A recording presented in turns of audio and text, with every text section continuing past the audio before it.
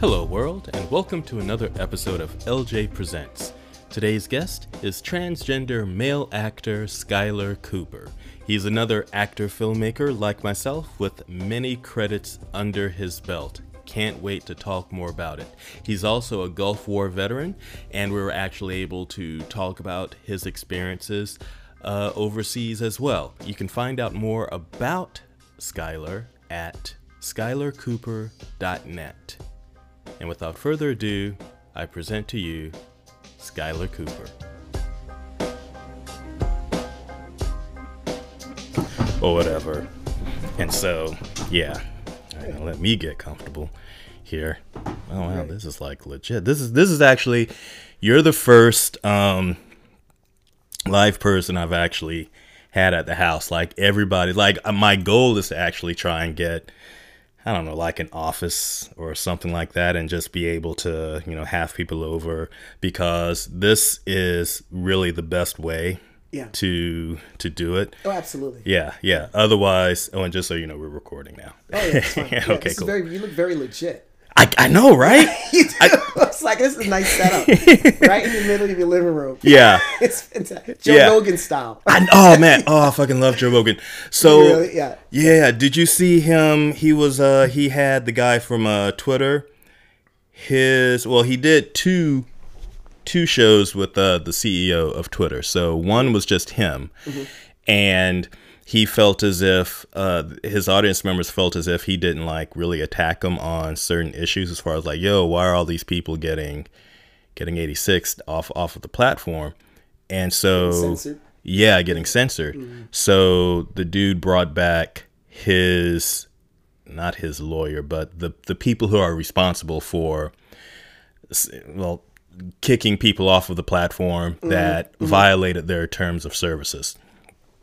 That's what it's going under the guise of. So he brought her back, and then there was another guy who is like not opponent, but biggest critic for the most part.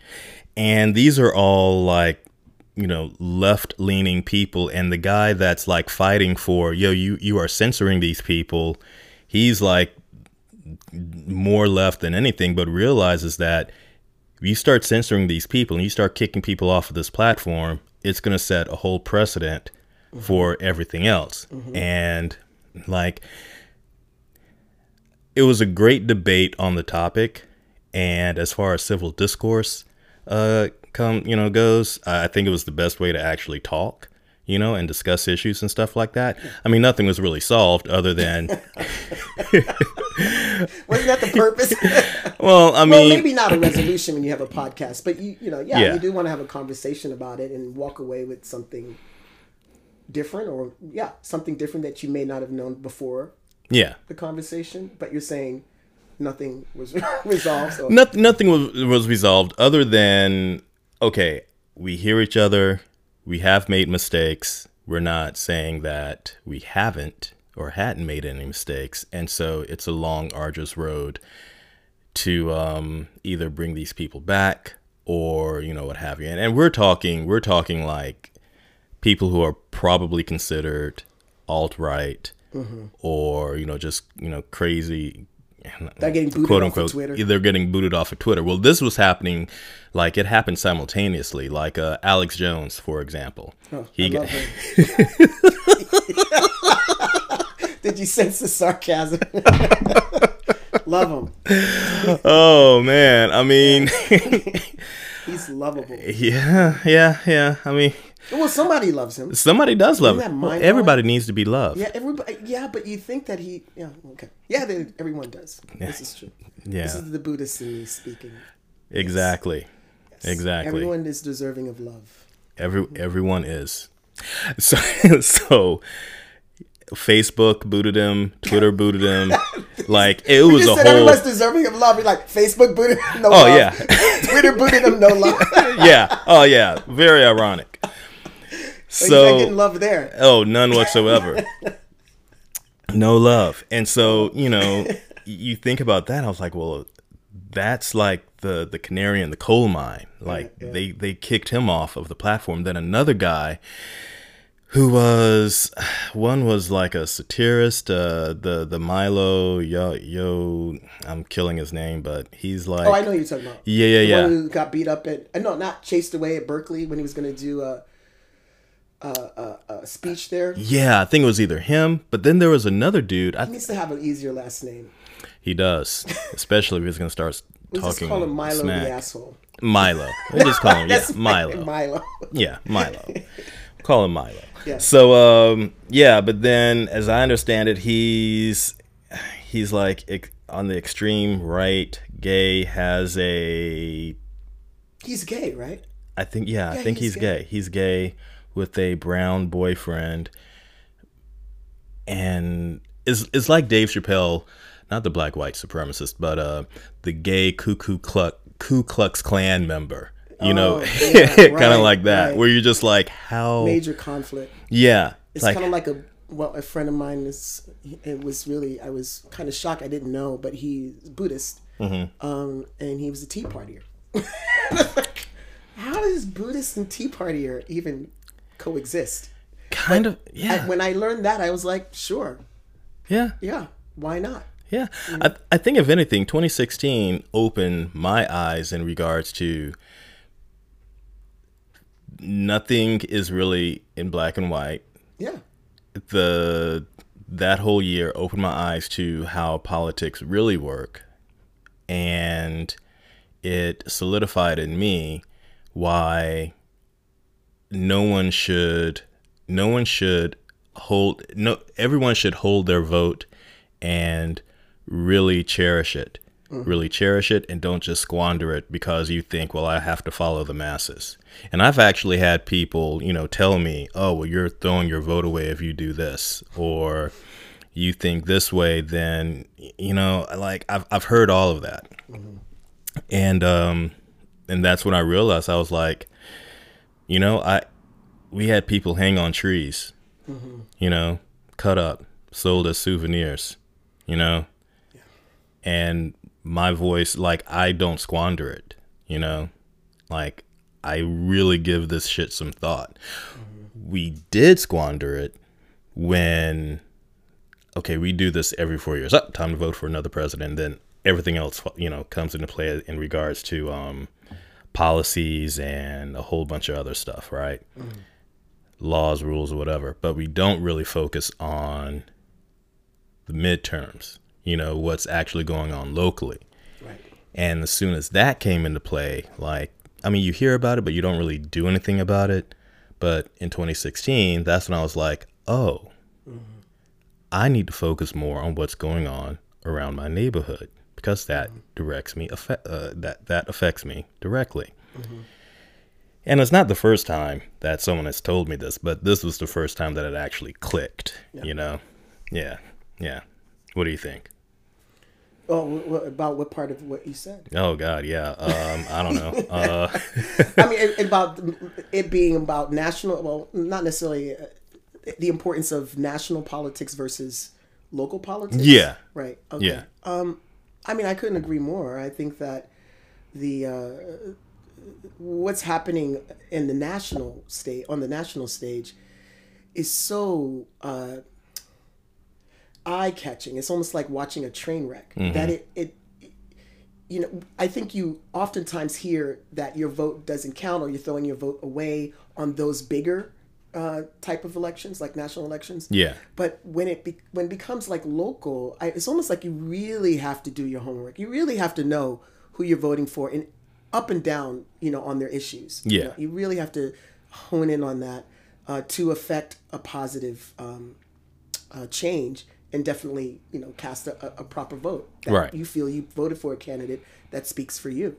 Definitely on a local level. But I also think on a national level, the same applies. You really have to follow that individual. It's harder because, they've had, by the time they go, for instance, for, running for president, they've held how many offices, Yeah. aside from Trump, Yeah. who held 0 offices. Yeah. But most politicians have held offices from being like a commissioner to being a mayor to being a governor, and all of those positions that they've held and all the issues that they that they fought against or fought for are hard to keep track of. And then you have to do that for, in this case, 18 other Democrats, Right. And so people get tired. They don't want to do all of that research. But you kind of have to on the same level that you would, on the local stage. And that's why I think that's where they get us. They tire us. They just wear you fucking down, man. And I see it in people. I see them, really worn down by everything. And I feel, just kind of tying in a little bit, because you said something about the social media, and I feel like social media has done something to society, in that it's amplified the amounts of tribes and discourse that we have. It's amplified it to like the umpteenth degree, and it's people are still, again, trying to catch up. People, for me, I mean, I'll fully admit, I was an ostrich with their head in the sand when it came to politics. But it wasn't until we had this recent big election and we elected a man who was totally unqualified to hold the presidential office. And it's, clear every single day. Yeah. And this is not a dig against Trump, but he is not qualified in every sense of what if I were to break out the, like if it was like you go for a job interview, right, and they list all the qualifications, he would not hit one. He would not hit one. And he's been hired. And you know how you do a yearly review, and the employers will say, well, you interviewed, tell us how you think you did, right? And so they do that now. I mean, this is my days from working in corporate. That's what it was like. Like you critiqued yourself. And so now you have, but imagine it on top of the fact that I don't hit any of the qualifications that I applied for. And then I'm lying the whole time. And it's like at the end of the year, okay, now tell us how you did. And I lie. Like that's part of the things I do. So I'm clearly like, how are you going to ask somebody who clearly lies, and who's not qualified to review themselves? And that's what's happening. And it is exhausting to watch. It's like, well, he's definitely, I'd probably say, the top 10 of presidents who don't have a clue. Like you had W. Oh yeah. Right. Then Reagan, well, granted, he was more on the medical side of things, like having a dementia at the tail end of his last term. He did the fake it till you make it. And he was he's a success of fake it till you make it. He was a good example of fake it till you make it. Yeah. That was Ronald Reagan. You know what? And seeing how everything is coming to pass now, like I've realized how, particularly with Reagan, I want to say he was more or less created, because he was president of SAG, then he was governor of California, and then for some odd reason I saw this documentary like years back as to how he was shaped to become the governor and then molded to become the president, because they needed his swagger to deal with unions. And that's when I think unions really came under fire during his administration, during his 2 terms. Of course, when he threatened to fire the air traffic control workers, and all that. Oh, yeah. I mean, remember, my head was still in the sand. Oh, right. Well, here's what you do when you came catch up a little bit, but I stayed down. Oh yeah, you and me both. Not my thing. Yeah. I mean, we're I wasn't interested. It didn't speak to me, so I was just like. But now it's speaking. Yeah. It's threatening. It's more than speaking. It's threatening my life. And so, as a trans activist and veteran, I have to speak out, and give voice, kind of like what you were saying earlier, when I think about why I have a voice, and how far I've come in this country. We all have come in this country, and I don't just mean Black people, just in general. And I look at America, today, and I'm a little confused by what this country really represents and what it stands for. It's like, what is America? And I feel like that question is constantly being asked and constantly I try to answer it and then it shifts and it shifts a little bit more. And it's like, oh, well, it's not that, because if it's that, then why are these other things happening? Right. At such a fast pace, and again, it's at the top. It's at the top that I see a lot of hypocrisy, and it's just so difficult to ask people to follow you and follow these laws and these rules when you're breaking them. And then it's like, well, then then it kind of goes back to, I think I was talking to you about this the other day, about we are looking for leadership, for somebody to lead us out of the dark. Mm-hmm. And, and particularly, I'll just say Black people have needed this sort of leadership in this country, because our ancestors came here, many against their will, and they were treated as not even human. Chattel. And so to come from that type of psychology and then be told in a land that is not your motherland, then to be told in a land that you are, actually you are human. So here's your freedom. Yeah. Good luck. And then you're just like, whoa, what the where, fuck? Right, so where do I go? What do I do? If any people needed leadership, I would say it was the Black community, because in the Black Americans, let me just really be clear about that, particularly Black Americans, generational Black Americans, because there was a lot of trauma that's been passed down through the families, to today. Yeah. Not Black people who come from other countries who immigrated here. They're very different. Yeah. And more power to them. They had their struggles, but I'm talking about generational trauma. Yeah. In this country. And again, speaking to what is America. And my ancestors, along with white people who are generational Americans, built the foundation of America. Mm-hmm. And that's why people flocked here. And so now what is America today for Black Americans? I do see very little change, because again, I'm going to go back to leadership. It never really happened until Dr. King. Right. And he was that one symbol that mobilized and got Black people together and got them to see their worth. And they started to show pride and just within these families, you saw that pride coming out, that you are just as good as anyone else. And then he was assassinated. Right. And then it seems like we have not had, it was like the Jews lost in the desert. Like, we have not had a leader since, and then some would say, there have been some leaders, Jesse Jackson, Al Sharpton, celebrities. But I mean, then the Black community, I felt, turned towards celebrityism. Yeah. And started to uphold music. And not that it's a bad thing. They're great. I love that these young Black men and women, took themselves out of the ghetto and made a life for themselves. But in my opinion, they kind of held the same viewpoints, but just with more expensive taste. Yeah. So I didn't see a lot of enlightenment happening until I feel those Black people started to, those Black celebrities who came out of the ghetto started to really allow their wealth to kind of see other types of people from different communities. And then I can see how it affects them and how they start changing. Like, for instance, Beyonce, I don't think that she came from a family that was about veganism.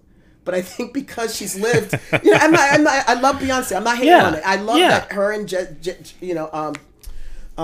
Jay-Z are all about promoting veganism. I love it. I didn't know that. I think that is a great example of how money can expose you and open your mind toward, other ways of thinking about nutrition, about religion, and I see that in these two amazing, talented people. I don't see it widespread in the Black community that has come to a lot of money. A lot of them still hold really ignorant views. I was listening to the news recently. We all know about R. Kelly, and that's just tragic. Yeah. But the fact that he had so much money and he's still illiterate. Yeah. Like, there's a lot of that. Yeah. And that is a shame. Yeah. That is a shame, because that is that is not necessarily uplifting yourself and treating yourself with pride. That's just Right. you know, saying I made my money, you know, and so, you know, therefore I'm not poor. Right. I'm know, not but- poor, and that's it. Right, But, that's it. You know, like, but you can be better and do better, whether you're poor or rich. You Right. know? And that to me is success. Is about doing better. So back to the leadership piece. I've not felt that in this day and age that it's leadership that we need to look for. Somebody to lead us and mobilize us. I think we have to lead from within our own lives. right. We have enough now, you know, that we know how to do that. Yeah. And I'm not going to blame someone else for the opportunities that are mine. Right. You know, I will go after them, and I'll go after them because it's what I want. Right. But not because it's what I think society thinks I should do. Right. I mean, first off, like we have to look at ourselves and find our own self-worth. Absolutely. And have our own personal responsibility and know the stories that we make up for ourselves in order to go out into this world and tackle all the things that we need to tackle in order to better ourselves, right? Sure. And then, you know, along with the fact that, okay, you're a black person in America, you know, you're dealing with that thing, which honestly, just being a person in America, I'm losing my train of thought. Basically, what I'm trying to say is having and needing personal responsibility. Once you have that, then you know how to go out into the world instead of trying to be a victim. And yeah. Yes. Yeah. You know, okay, so I was at a support group the other day, and one of the people in my trans support group said that they were unhappy and they wanted to commit suicide. And you know, How prevalent is that? what's that? Suicide in the trans Suicide community. oh my gosh. I think mostly among trans women than trans men. Okay. But because it's harder, I think, for trans women, there's this, we were talking about this, it's like masculinity, femininity is kind of demonized. And, you know, so for instance, when I was cisgender identified, I could wear masculine clothes and no one be upset. Right. For some reason, it's okay to wear masculine clothes or unisex, however you want to put it. But if you're a masculine woman, if you have muscles and you try to wear feminine clothes, Serena Williams is, you know, people ridicule you. That's true. Or, you know, it's like, but if you're a cisgender man and you but you feel identified as a female and you want to wear feminine clothes, people ridicule you. If you're a gay man and you know that you're a man and you love men and you feel a little more feminine, people ridicule. It's like there's like this anger against femininity as if it's like a bad thing. Right. You know, and I find that it's a part of our culture. Yeah, it's totally a part of our culture. And and being someone who came from being a strong woman, I never apologized for that. And in fact, I remember when people would say, "Okay, ladies," and I'm like, "I'm not a lady." Right? And I wanted to say, not that it's a bad, but I said, let's be clear. Okay. I'm not a lady. I never have been a lady. Okay. I have Lady defined as I'll say crossing your leg. Okay, that. But a woman could cross their legs, right? I was a respectful, strong, intelligent woman. You know, I was a courteous, mannered woman, but I was never a lady. And there's lady to me is a type of woman. Okay. It's, you know, it's like, you know, you don't, when I see, it's so juvenile, but you'll see the men and women's bathroom, right? Men and women, but oftentimes I'll see ladies and men. And I was like, what? Really? Yeah, I'll see it won't be ladies and gentlemen, it'll be ladies and men. Yeah, I'll see that too. And it's like, wow, it's almost as if they think ladies is a gender and it's actually a type of woman. But I've never, I'm looking for the triangle or the circle or I'm like, I don't even read the words because I'm just like, am I going into the woman's bathroom? No. Good. You're like, I keep keep it Skylar. I just look at symbols. Like, I never thought about the triangle, dude. I never knew. Yeah, that's such a dude thing. Like words. Words can't. P. I got. You like simplify it. Yeah. Guys like things simplified. We don't like complicated. Yeah. We can be complex people. Yeah. But we like to make it. It's like the path of least resistance. Exactly. That's what we take. You know.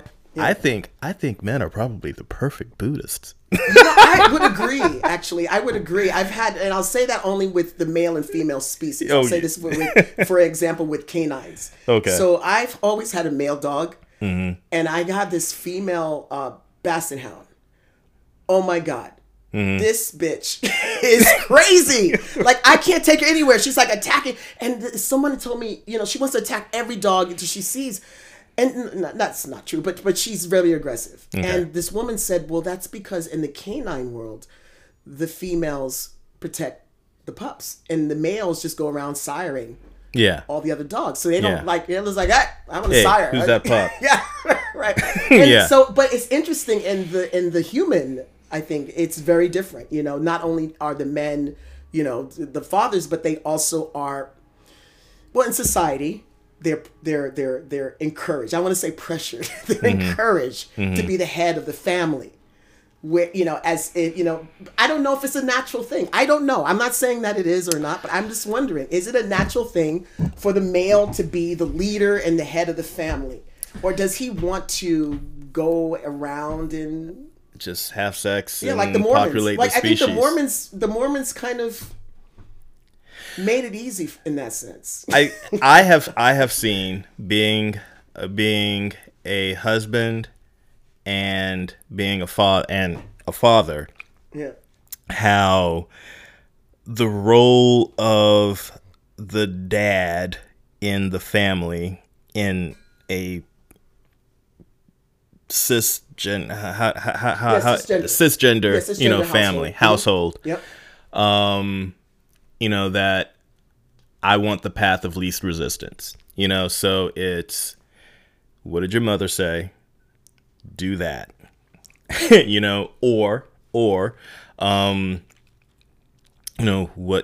is it that you need that will keep you happy? All those things, happy wife, happy life, and all that. So there's that. And then I guess in the animal kingdom, like the first thing that popped into my mind was, well, in a pride of lions, like the lioness is the one that goes hunting. Really? No, I thought it was the lion. I thought, oh sure? Man. Do we have to watch Lion King? Because I was thinking about the Lion King. We get to watch Lion King. If I had an assistant, if I wasn't paying attention to the monitoring here, I'd go on. Yeah, let's go on. Yeah, I'll Google. Yeah, I'll Google right now. Let's do that. As you tell me the story about. So you were thinking about the lioness. Yeah, I think it's the lion. I think it's the lioness that does the majority of the hunting. Okay. The majority. The majority of the hunting, and feeds the pups, all that other good stuff. But then also in the feline family, you've got I know mountain lions, the female mountain lion has her cub, teaches it everything, and then they have to hurry up and train this young, mountain lion to go out into the world, because there'll be other male mountain lions trying to, sire. When they see a woman who's a female lion who's in heat, they want to, impregnate her, right? And if they see that it's with a cub, they're going to kill the cub, because it's all about, spreading their DNA, not the others. Yeah. Yep. Yeah. Yeah. I found. Okay, so it said that the lions go out to hunt. It says, secondly, male lions that are within the pride set up will be needed in the hunt when they are required to take down a prey that is too large for the females to hunt on their own. Gotcha. So you're right. So it's a combination of both. If it's too big, then the guy, hey, go get that thing. Yeah. And feed your children. Yeah. It's like child support. Hey, wake up. That's child support. Yo, get up. I need you to go get that zebra. If there's only zebras around and the pubs need to eat and the lioness is not big enough, then that makes sense. Like, go get the zebra. Yeah, that's sensible. But the female's like, I can get that little, the hyena. That's no problem. I can get that for the kids. Yeah. And that's what I mean. Like, I think society, what they can do to gender is they can box us in terms of what our roles can and cannot be. And again, that's why I was, and I so know that today it's changed for women's roles in family. Like, it was a time where the men were to do all the decision making, and I just feel like that's unnatural because it also says to women that you're not strong enough, you're not smart enough, you're not this enough. But though, I have seen, I didn't mean to cut you off, but I've also seen how that particular situation has also, lack of a better way of saying it, detriment, because of that dynamic. I've also seen how some women, not all women, some women see that as a sign of weakness, that the man isn't going out. Okay, listen, if you married a lazy bum, you married a lazy bum. But I'm also saying, if you've gotten into a situation where the man of the household isn't working, whether it's being laid off or whatever situation that's gotten him into that position, they see that as a moment of weakness and they start to resent. Yeah. And I think that's just toxic all the way around. You know what I mean? Just like dealing with, masculinity or misogyny, it affects men and women. Just like institutional racism affects every ethnicity in this country in regards to who's supposed to be on top and pinning one group against the other. It's my personal opinion is that it's by design. So I say all that to say that all these things that we haven't dealt with on a national level in regards to the many different types of people that live in this country, like, we just need to stop, hit the reset button and kind of figure out, okay, who are we, as far as our identity as a country is concerned. And then how do we have a community of people, that aren't trying to, kill each other. Right. Yeah. And now, just so you know, we've just glossed over a whole bunch of stuff. I would agree. I was thinking oh my God, we touched on a lot of things, but didn't really land. We have. But you said a couple of things. I want to go back to, you were once in the corporate world and, okay, so, let's just start from the beginning. Tell me your story, because that will have us. That's my memoir. You've got a memoir? I'm decided that I'm going to do a memoir. Nice. Yeah. Someone asked me, this lesbian writer reached out to me and wanted to use my image for an erotic novel that she wrote, short story. And I said, sure. And then we started talking and she's like, has anyone ever, I followed your work and you're fascinating. Has anyone ever, thought about doing a biography? And I said, no. And she also mentioned memoir. She goes, well, if you want help writing, let me know. And so I had time to think about it. And we're actually going to be Skyping in about a week or so nice. About it and talking about it. But at first she thought, well, maybe, because our publishing company doesn't do biographies and memoirs, maybe I could, give her ideas for a story that could be based on me. And I thought, well, no, I don't know that I want to have my story out and be a fictional novel, Okay. And so then I thought, well, maybe a biography. But then I'm like, no, you only want to do a biography when you're famous, and I feel like it's not, I've done things, but I don't consider myself famous. Okay. I do consider myself noteworthy. so in that sense, yeah. I decided I'm going to do a memoir and I'm going to talk to her and say, I want to do a memoir. I want to write my story. Nice. So, I mean, okay. So I think, well, I'll say this. I brought you on because of a couple of things. Number one, wanted to see what you're up to. Yeah. Right. Number two, I realized that in my own circle, being directly affected by someone who had brought to their coworkers, hey, I'm going to transition. This is, what's happening. Mm-hmm. And this was like a couple of years ago. I was working for this tech company. We were brand ambassadors spread out across the U.S. Mm-hmm. And really the only way we communicated with one another was via Slack or, texting. Mm-hmm. Mm-hmm. And so at the time, she sent this text, saying, hey, I'm going to transition to become male. And I guess it was an HR thing that they had her do or whatever. And he was, she was going to transition to be male. And, there you go. And so I'm looking at the text and I'm like, literally, this is what went on in my head. What? Is this a joke? I was like, yeah, I didn't know. I was like, did someone hack into? Yeah. That's like, such an odd thing to see on your yeah phone through work. Yeah. I have to say.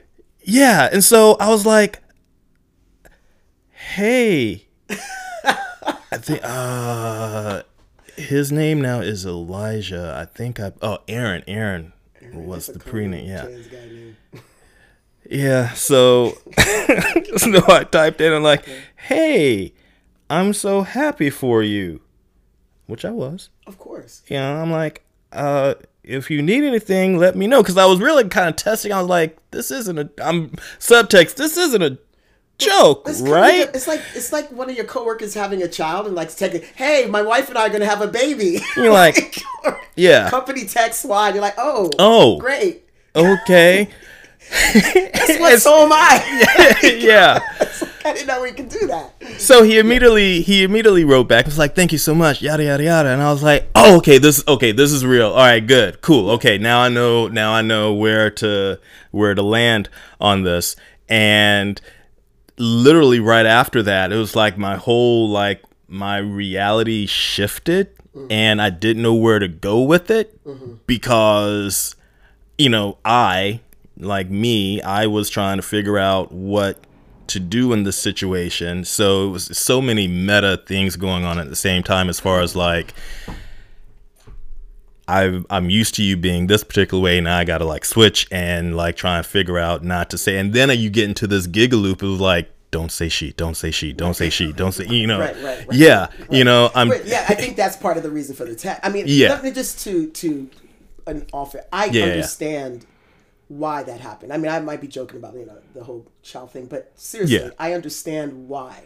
I don't know that it has to be. I wouldn't. Let me just put it in first person how I would feel, because I worked in corporate. If I transitioned in corporate and I feel like it's still a personal thing. It's similar to when you're coming out being gay. It's like, do I have to tell everyone that I'm gay now? Yeah. I don't know that it feels the same way. I feel like when you meet people, you can tell them then, but it's such a delicate thing because it's new, right. Somebody coming into a company cisgender and then as they're in the company realizing that they're trans.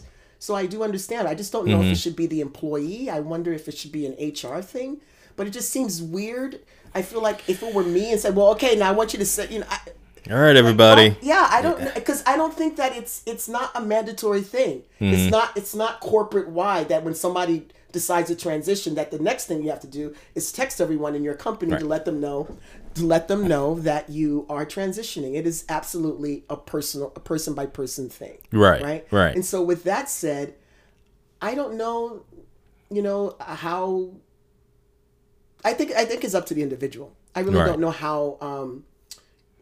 Well, how does this whole? I mean, but I'll tell you. Wait, I will say this. Yeah. I know the thing for me is, I think about when I was in corporate. I actually had a different experience. I was not trans identified, but I had a very androgynous name, and that was one indicator. I should have known that I was trans because I had changed my name. Don't ask my dead name. You'll never get it from me until I'm dead. So then when I joined the company, I already started getting sir most of my life. I've always gotten sir.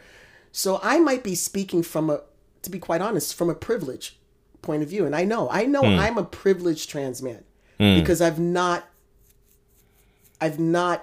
always shown feminine characteristics.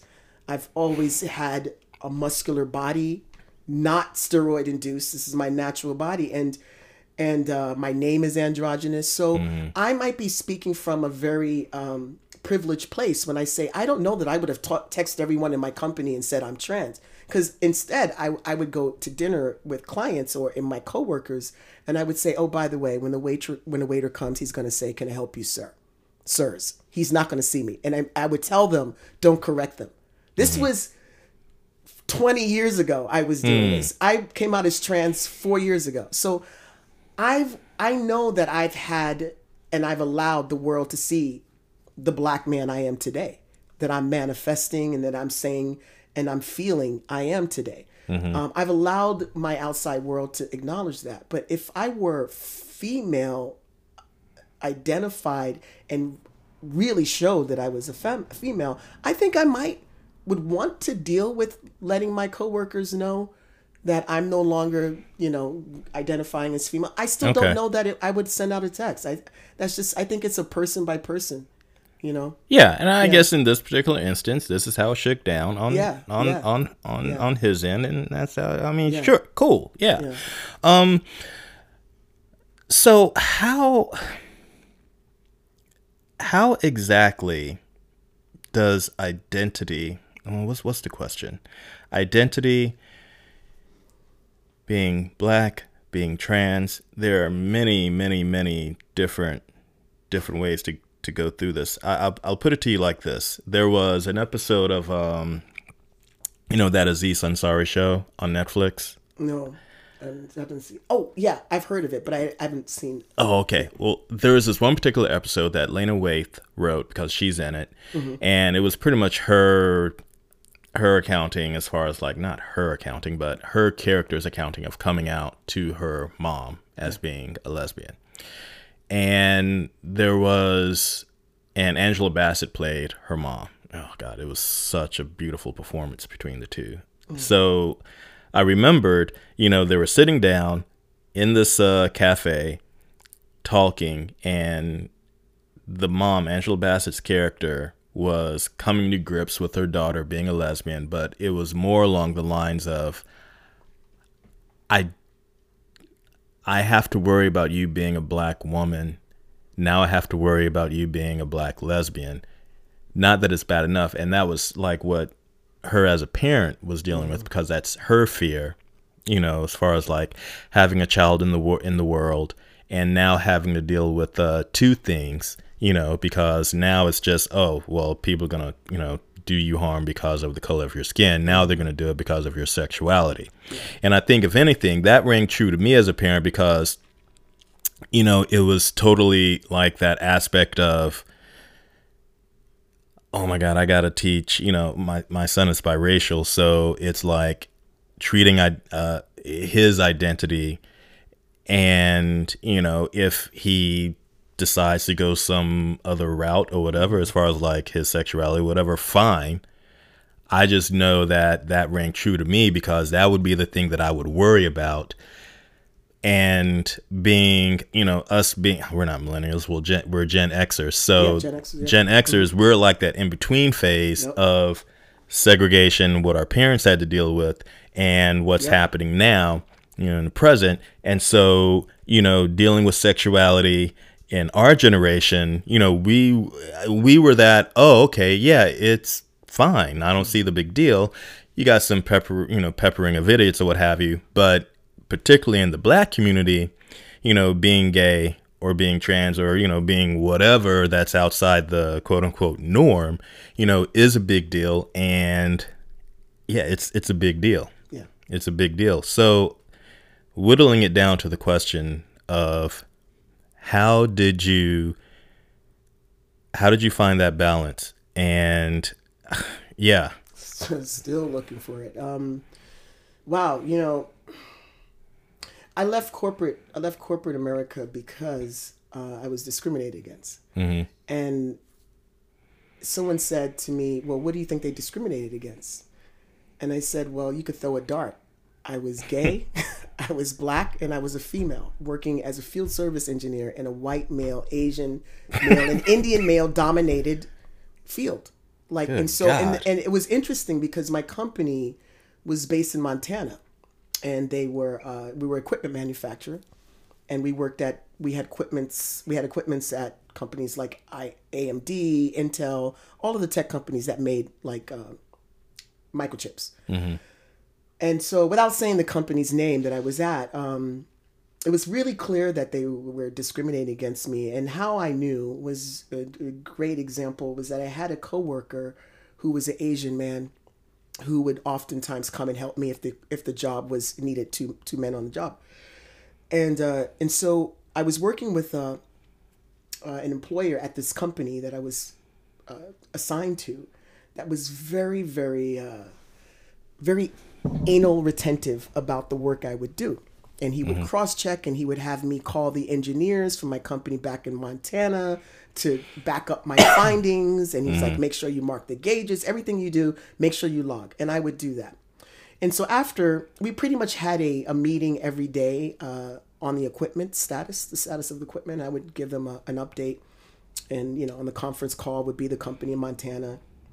And so one day, one of my coworkers came to help me. And so we did some work, and we had to take some measurements. And I said, oh, make sure you write down the readings on the gauges, because we have to take that in. And this guy wants to know what they are. And he goes, I'll just, I'll write down something. And so we go there, and I couldn't tell on him because he's my coworker. And I watched him tell him his guesswork. And he didn't challenge him whatsoever. And so my company was getting tired because they were taking engineers off of other jobs just to back up me. So it was his racism or whatever it was he was dealing with was affecting my company's output because they had to it slowed down what they were doing. And so I guess the head of customer service for engineers knew my complaints, and my partner, she knew about it. I would come home every day cursing, swearing. And she's like, Skylar, I can't hear it anymore. You have to start writing this stuff down. So I would. I started keeping a paper trail, and I'd email my manager, and I would beg him to fire me because I knew if I quit, I couldn't collect unemployment. It was horrible. Right. And I was like, I felt stuck. And so he would write back, oh, they're just on a witch hunt. But he knew what was happening, but he didn't address it. And then it was when I had to go home, I had to take a couple weeks off, and that same coworker had to cover for me. And again, remember I talked about you have to leave pass downs and everything. You have to do inspections. And so I come back after 2 weeks away, and I open up my pass down book, and there's not one. The last thing that was entered was me. Wow. And I go, oh my God. And so then we had a meeting, and we go to the meeting, and I was just me and the same customer that I had to deal with. And we were talking about the equipment, and I was trying to explain what was happening. And he jumped on me within 30 seconds after I finished speaking and saying, well, Skylar didn't run inspections on this and that. And I go, well, I had no idea of knowing what was happening with the machine. And then all of a sudden, out of the blue, it was like the head of customer service says, this is Jim Nash. Why is Skylar doing X, Y, and Z? And this customer just started going off and lying and saying, well, Tony was here, and I just lost my cool. And I was like, I was gone for 2 weeks, and Tony did not leave one fucking iota of a pass down. Right. And they said, Skylar, come up. They knew where I was going. And I got off the phone. I called HR, and I said, I want you to put me on leave right now. Right. And I never went back. The top head called me when I did go back to pick up my things, and I was on the phone. My manager, who said this is witch hunt, was on the phone at our satellite office. And he asked him, when Skylar asked you, to do this stuff, what did you do? And he said nothing. And the head of customer service said on the phone to me and him, Skylar, we failed you. I don't know if you want to pursue a lawsuit. But like he flat out said it. He said, we failed you. And I just couldn't. You don't hear that all the time. That's admirable. You don't hear it. And I just broke down. They didn't hear me, but I broke down crying. And I just dropped to my knees, and I couldn't take it anymore. I was like, I'm not going to live my life like this. So, of course, HR is like, we're going to reassign you. I go, no, you're not going to reassign me. Reassign him. I have other people at this company that I had a great relationship with. Yeah. But that's what I'm saying. It's like we can become the victims, and all of that was terrible that I had to go through. Yeah. But I had to go through it to be able to get to where I'm at now, and being a black female and queer in that time, yeah, that's been my starting point. That's been my slate from when I entered the world. I started out as a young black androgynous kid with short hair, and everybody called the little boy. And then as I grew, I became more aware of my sexuality. So I've never been on any level of, you know, when I call the social ladder of people who matter, I'm like the bottom rung. And when I became trans, I became like, I don't even know. I'm like those, you know, those braces that hold the ladder. Like, Oh, stop you don't it. even know it's used. So, I mean, in terms of social awareness, I don't Okay. obviously don't think of myself like that. Yeah. But I'm saying in terms of social awareness, that's where I land, you know, and it's like almost as I don't have a purpose. And speaking to what you were saying, purpose, you know, that's a key thing. Knowing your purpose. And that is what got me where I'm at. It got me through corporate. It got me through being an actor, being androgynous, not knowing how I can get roles and how I can rise to the level of a lot of my coworkers have. As when I started acting, a lot of them are on big shows and, you know, and because they are sellable, they're more marketable. Right. It's not to say that I don't have the talent that they do, but it was a challenge to try to find ways to cultivate my talent and not be pigeonholed into being roles that I absolutely wasn't interested in playing. Right. You know, Right. and How'd you get so- into acting? Gosh, I did a performance piece. It was a performance piece called Butch Love. And it inspired, did you see Hero Mars? No, you forgot to send me the link. I didn't send you the link. Oh, I know my we were God. doing so much. Okay, so All right, that so it was inspired by that. Okay. It was basically, it was a combination of my experience and how I saw myself as a butch woman in corporate. And even when I had left corporate, a couple of my coworkers came and they were blown away. They were like, wow, you know, what you said was so powerful. And I was like, oh. And I realized, wow, I could make a difference on stage. And I thought, people stare at me all the time. I have something that I can say. Why not, you know, take a chance? And I remember thinking, like, to my mom, she had just got diagnosed with cancer. And when I realized I was going to lose her, I was just like, I don't really like doing what I'm doing. I felt like I was doing the things I was doing to make her proud, you know, because I felt like my siblings, you know, had harder choices. And I, you know, I joined the military thinking I would make her proud. And that didn't work because after I started to get into a place of leadership, they came out with Don't Ask, Don't Tell.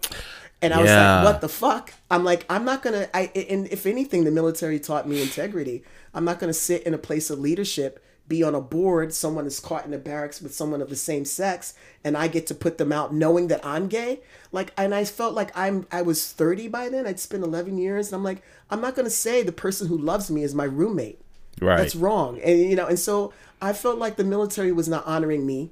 Yeah. Once again, you know, so I got out. Yeah, I was so I was curious, you know, because you know you're a veteran. Yeah. And as I was thinking about that, I was like, oh my God, that's like right in the middle of Don't Ask, Don't Tell. So what exactly is Don't Ask, Don't Tell? Like, if you have, okay, so if let's say you and I are serving together and you see me coming out of a gay club in town that has big rainbow flag and you see me walking out, you don't get to say, are you a lesbian? Right. And I don't have to say, yeah. Okay, so it is as simple Don't as ask, don't that. tell. Literally, Okay. no matter what with the exception of if you caught them in the barracks and you walked in, like let's say you walked in on your roommate who would have been male and he was with another guy. Yeah. And, you know, and you were just like, what the, and that you could obviously, you don't have to ask. It's clear Like that it's- you would just report to your commanding officer, this is what happened, and they would be investigated. That's beyond Don't Ask, Don't Tell. Okay. You know, that's actually being caught in the act. Okay. But if you don't see, if all you see is me walking out of a club with a rainbow flag, that doesn't make me a lesbian. Okay. You know, so So what are the intricacies? Because I realized that I guess it was a Band-Aid to fix a situation. It shut down lesbian and gay people is what it did. It was terrible. It shut them down. And now they can serve, but then look what's happening to the trans community. Right. And that's just horrible. Did you hear what happened to Chelsea? Yeah, that she tried to commit suicide. Well, there was that, but like recently, like I literally before you came in, she has apparently been jailed because she wouldn't talk about WikiLeaks. She was supposed to testify against WikiLeaks. Well, she's in jail now, though. No, she was released. Like Obama pardoned her. Oh, Obama pardoned her? Oh yeah, Oh, yeah, and yeah. she went back. Oh, that's what. Yeah, Wow. yeah. Oh, I Yeah. didn't know that. I thought that's when I read that she was in jail. I thought that I was like, what? She's in jail? Yeah, they put her in jail for like 20 something, like crazy. 7 17? years. Was it 7 years. Yeah, I think it was 7. Jeez. When she leaked the information That's to crazy. WikiLeaks, then Obama pardoned her. Wow. This was like a few years ago, and then she was supposed to go to court and start talking about WikiLeaks and Julian Assange, and she wouldn't. She stood by her principles, and they put her back in jail. Yep. Yeah. Yeah. Yeah. Yeah. So I kind of went out of order because, it really does start with the military, my whole trajectory. And then, of course, after 11 years and seeing that my worth was more than what the military was telling me, I went into corporate. And then that whole deal happened with the harassment. And then I landed, in the arts. And it's been a love affair ever since. Right. I was sharing with my friend about the idea of what brings about suicidal ideation. And I found that work versus life are two very important things. Work is something that is institutionalized in our it's in our society. It's what we do. Yeah. We work together, And so the work that you do is important. The choices that you make in work is important. Then there's a life, and that for me is the artist. That's what I've become. And I'm fortunate to say that I'm in a place now where I can infuse my work and my life, together in my art. They are coming together. Cool. If I did work like a horror film, that's not really the work I want to do. I want to do work like my film, Worthy of Survival, talking about a young black veteran who suffers a workplace meltdown, gets confined to a psych ward, and learns this incredible story. That's the kind of work I want to do in my art. Okay. And as long as I'm an artist, I'm feeding my life. As long as I'm trans man and identifying with myself and holding my truth, I'm feeding my life. And those two have to constantly happen. And I always find that if you're feeling less than or worthless, it's one of those two things are troubling, Yeah. And like my girlfriend, she hates me saying it, but I'm going to say it. So she was a punk rock star. She's a punk rock star back in Russia. And nice. And her not liking it is punk. Yeah. She's so punk. It's a contradiction. She's so punk. She's so punk. Awesome. Yeah, and so she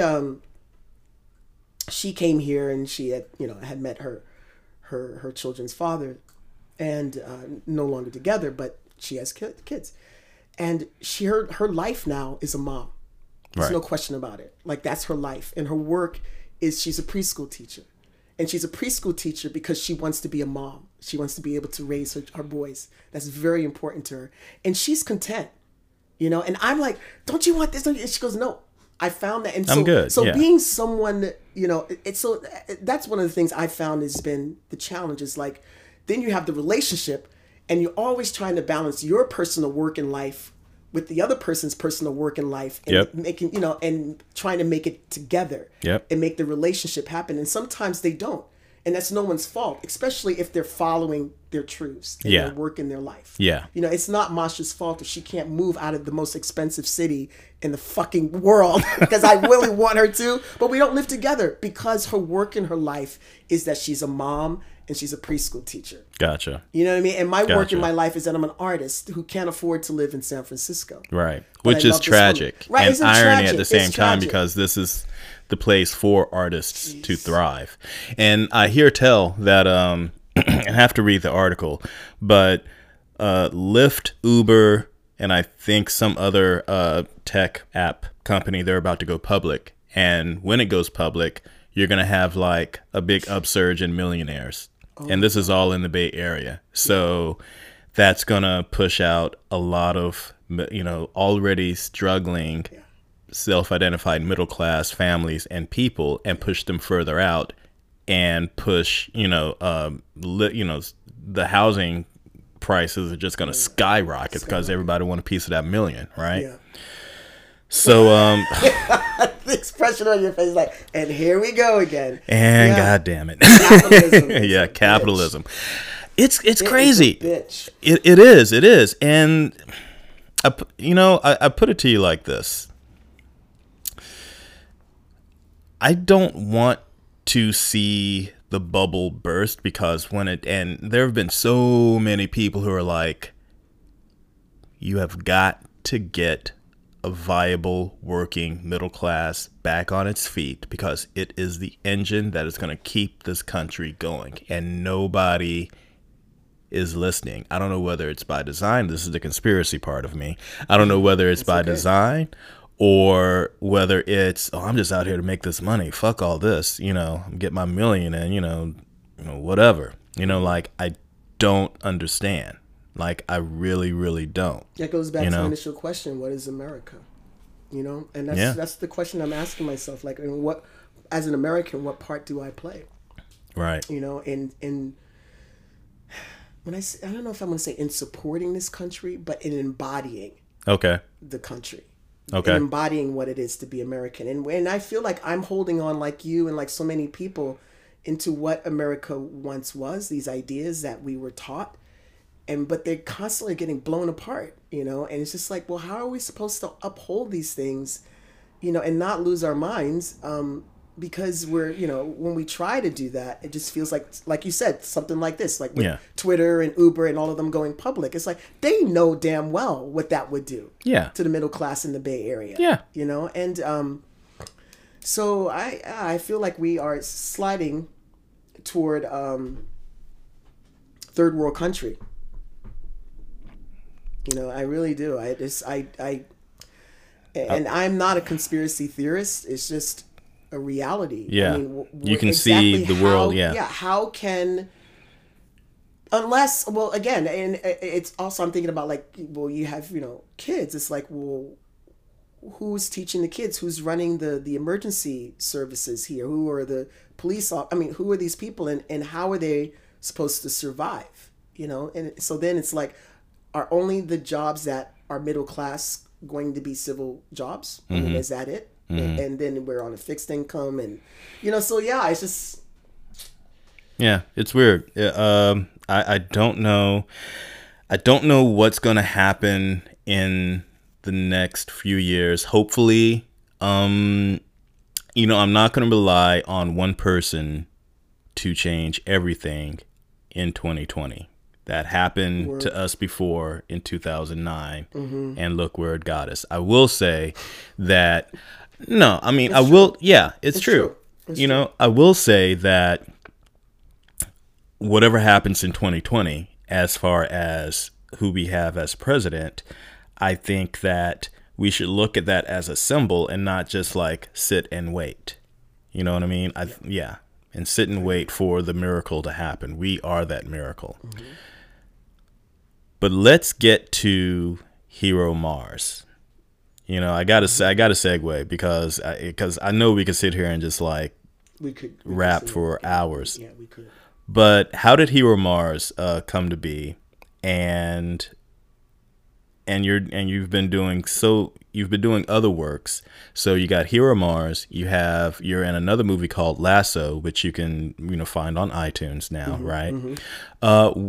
Yeah. So how have you been approached to do roles, and is it the fact that this is Skylar Cooper, he's great actor, or is it like, we need a trans male to, you know what I mean? Like exploit you, but not exploit your talent. Right. Yeah. Right.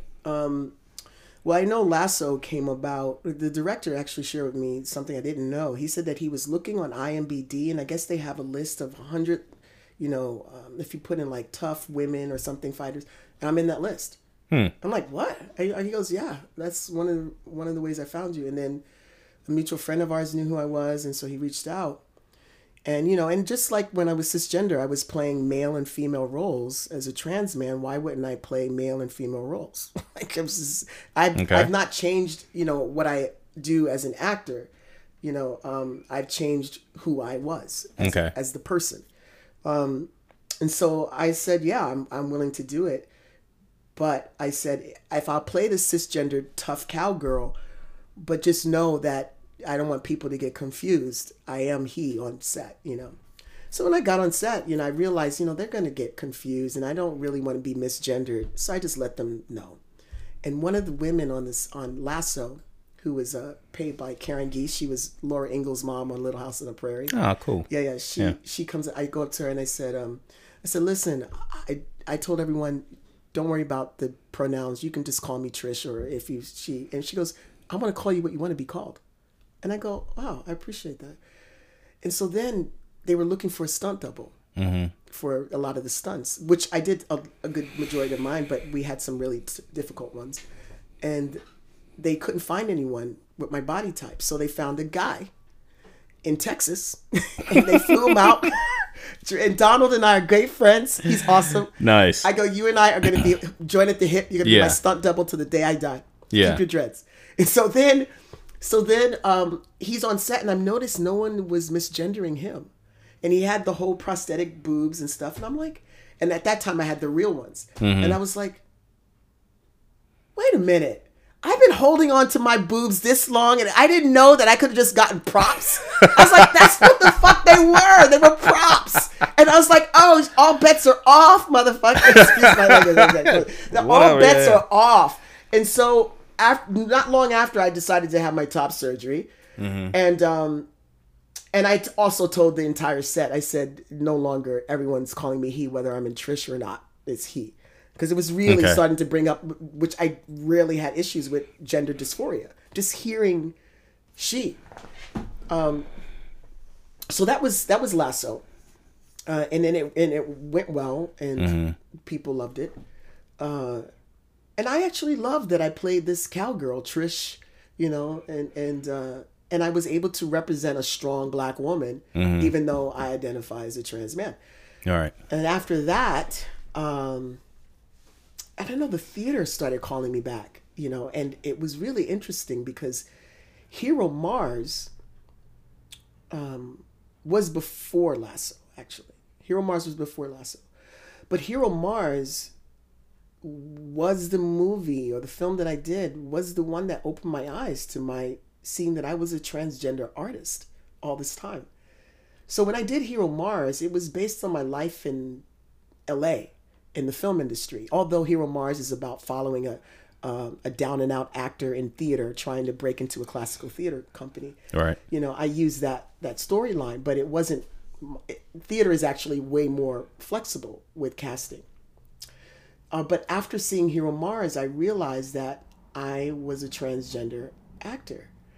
And so that's when I started going to trans support groups and kind of just seeing where I was on the trans or the gender spectrum. Okay. Because I just wasn't sure. I didn't know that I had the same exact experiences as most trans men, and I absolutely didn't.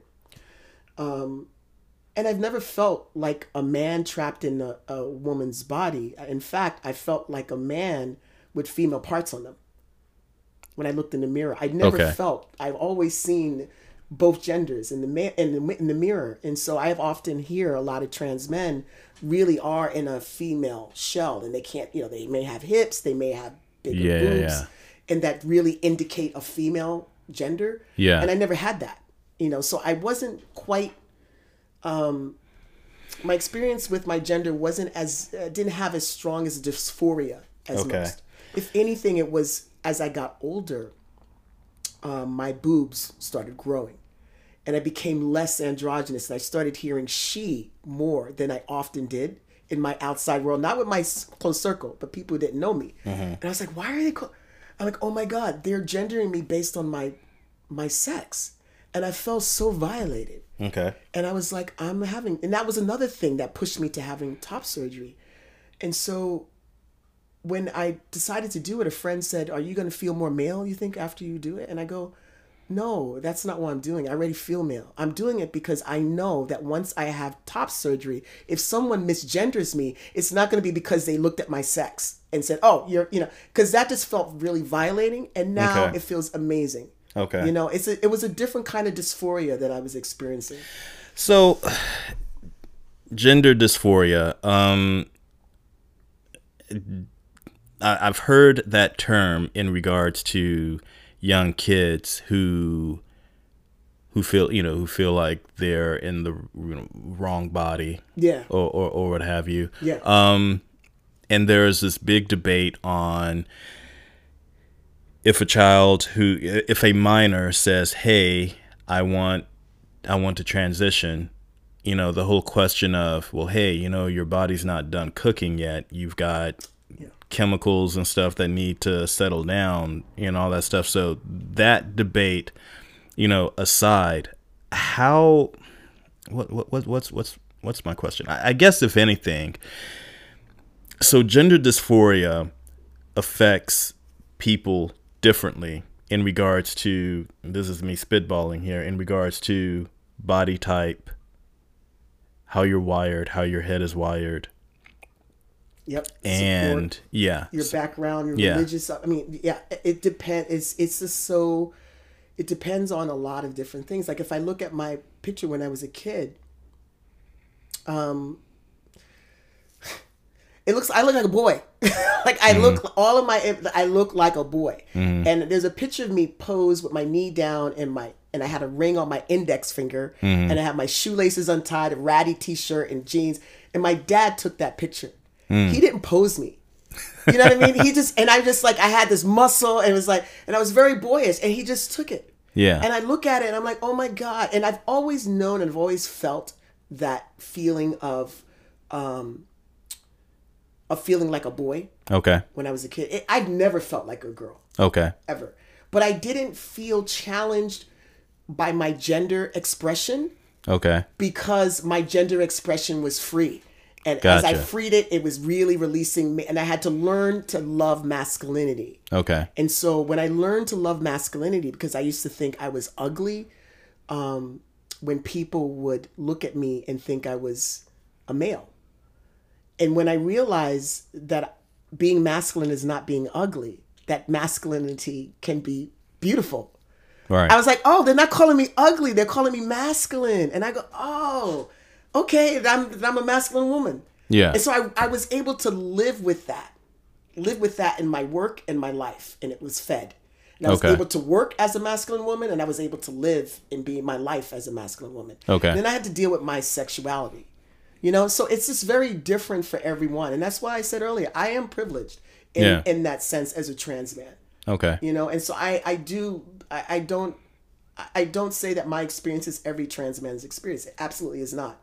It really is different for each of us. Of course. And I think about young kids, and I think about when they question their gender, they have every right. I don't know what their religious background is. I don't know, maybe they're not challenged by their religious background. Maybe they have parents who've exposed them to things that, allow them to ask like these questions that answers any kind of things for themselves, like any kind of confusions that they may have about their sense of self. Mm-hmm. Absolutely. I think that kids know who they are. Yeah. And I really do. And I think about, like, I saw this video about detransitioning. It was this a woman who was a trans man who detransitioned.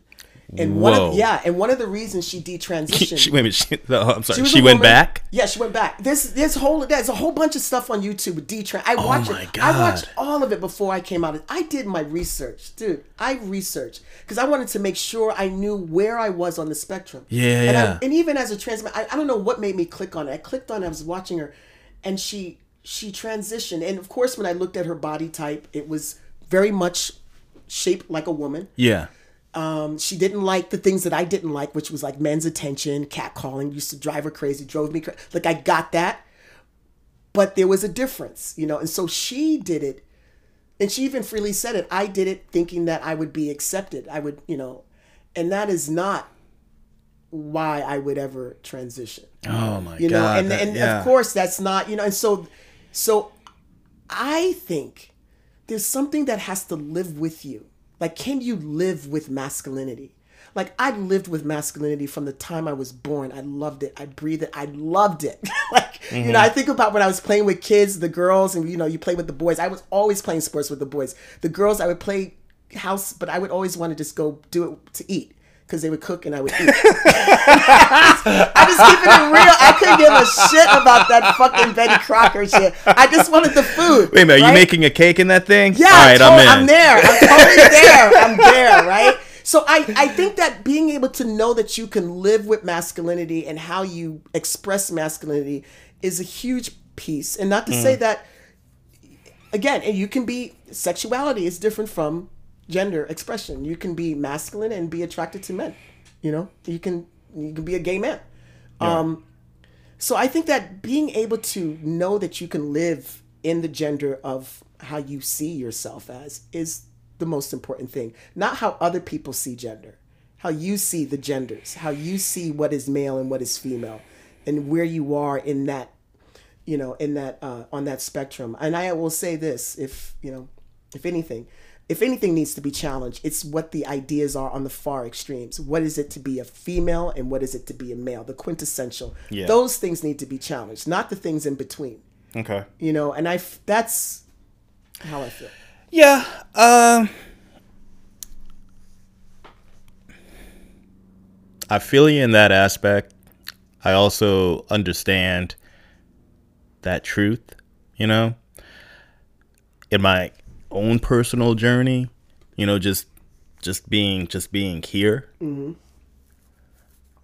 and having a son and realizing, okay, what is it to be a man?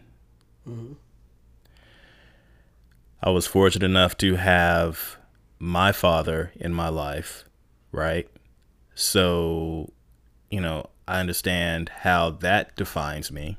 I also understand that the social, economic, and political stuff that was going on while he was growing up has an effect.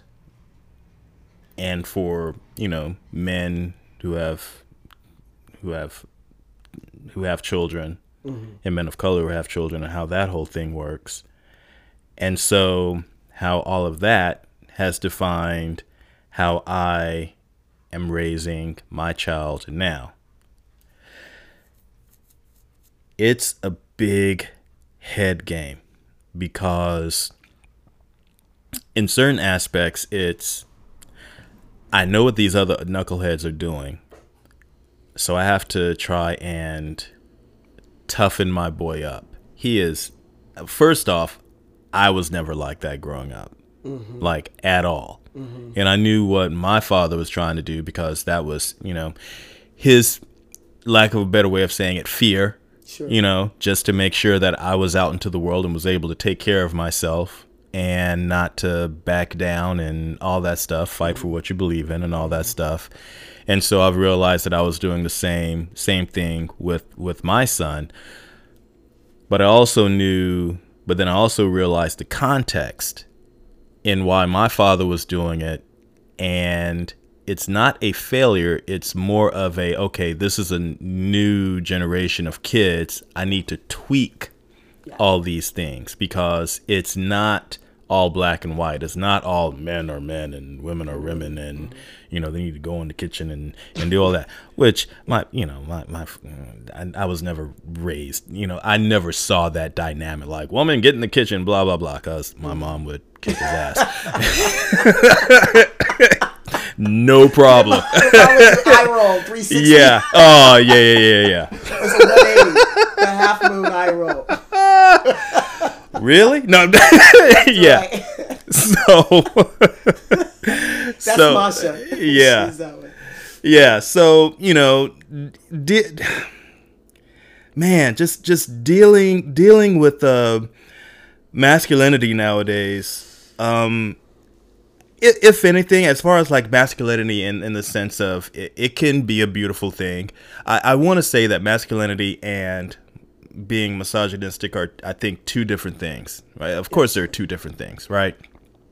And so I guess how you're identified, well, first off, I want to say you know, thank you for coming so we can actually discuss this, because I actually think that this is actually going to help, not, I'm not going to say bridging gaps, but, just dealing with our community as being black people and realizing that, hey, you know what? And I know we gotta wrap it up soon, and we gotta actually, we're gonna have to come back and talk about this again, because we have to talk about your activism. We have to talk about, we'll get into some of the other things that you're doing. But I think the most important thing is, just dealing with, how these kids are coming up into this world, how the feminine and masculine sides of both genders, need to be able to coexist, because, one does beget the other. You know what I mean? I like to personally think that I kind of somewhat have a clue, because I'm a huge Prince fan, and that man ran around in spandex and Lord knows whatever else, and I didn't bat an eye. Oh yeah. He was a gender terrorist. Oh yeah, totally. Oh man, And Controversy. The song is like, I listened to it on the way up here when I was coming back from LA for an audition, and just re-listening to the lyrics, I was like, this cat was on a whole other level. Yeah. We can't be, I don't think we should be afraid to grow and explore our gender, our sexuality, in respects to whatever our beliefs are, our moral core beliefs are. We shouldn't be afraid to explore how to have those two continue to coexist and to grow. We've done that in religion, and I'm not Christian, but my father was a Baptist minister. And, when I look at the text and how religion and how Christianity has been propagated throughout the years, it's changed. Yeah. It's changed to fit society. And so for some reason, I don't know why we're challenged by allowing our humanity, which is our sexuality, our gender identity, our identity, that's our humanity. Why we're so challenged to allow our humanity to grow along with what we've learned. I mean, I know that there are some things within religions that challenge people or conflict them. That's the word. Okay. It conflicts them, and that conflicts, I feel, immobilizes them. And it's not a good reason to not care or not do anything or to stay where you are because you're conflicted. That's why I think you're right. I think we have to continue to have different perspectives. You're right. It's not here. I don't know that I'm here to bridge gaps. I'm here to offer perspectives so that we can have that in mind. How can we continue to grow, with our core beliefs, our religion, and our, who we are, as people, and particularly our humanity, 'cause that's what's at stake. And it is always, from the time that we are born, our humanity is at stake. Yeah. Amen. Yeah. That's real. That's real. Yeah. So what you got coming up next? Oh my gosh. So you've got your memoir. Yeah, I got my memoir. I'm gonna do a memoir. I am gonna do a memoir, but I am really excited about this summer. Okay. I was cast as Othello with Livermore Shakespeare Company. Extremely jealous, but keep going. It's just like, oh my God, with Michael Wayne Rice. And I gotta tell you, this is just my personal thing. Go for it. I am so honored that I was cast by a black man to play Othello. That, you have no idea. It almost brings tears to my eyes. I'm so humbled. And I told Michael, I sent him a personal email, and I said, I really look forward to sitting with you and listening, to how you envision Othello, because I feel as someone who understood what it was to be a black man in America when I was cisgender, because I was being sieved and perceived, and I bring that still. Right. I see my brother's pain, and I as a black man today, I'm not approaching Othello as a trans black man. I'm approaching Othello with the lens of a black man. Okay. You know, and I trust that Michael will give me that. He will set the stage. He's going to set the stage for me and how to appear, you know. And I have Othello inside. I could feel him inside, but he's not coming up yet. You know, it's not time.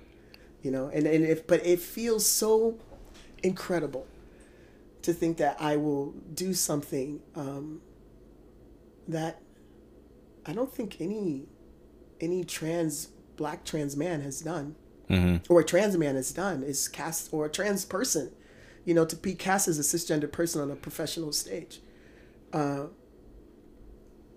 Yeah, and then I think just being an actor, yeah, absolutely. I mean, playing what, Hamlet, Othello, Iago, those are like to get those roles are like a dream. It's a big deal. It's a big deal, and I'm humbled. I'm so humbled and scared shitless. You should be.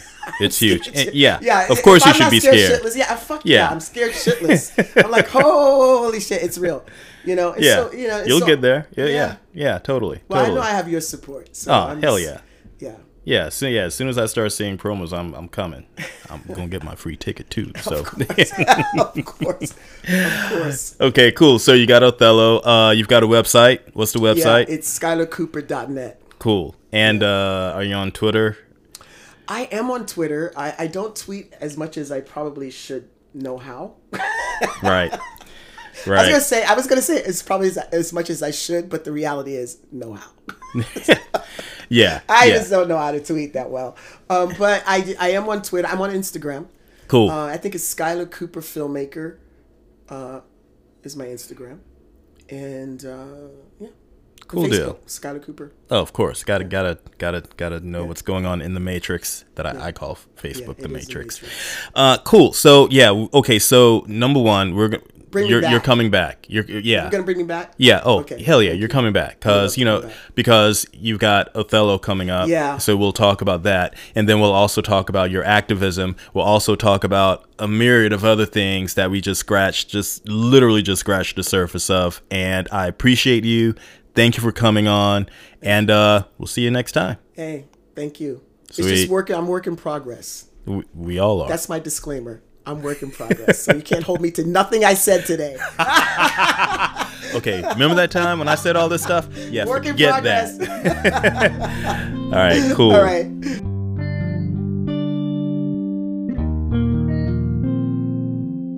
Thanks for tuning in on another episode of LJ Presents. As always, you can find me on my website at ljeffreymore.com, Twitter at ljeffreymore, and on Instagram at ljeffrey.more. Make sure to check back next week for another great guest. See you then.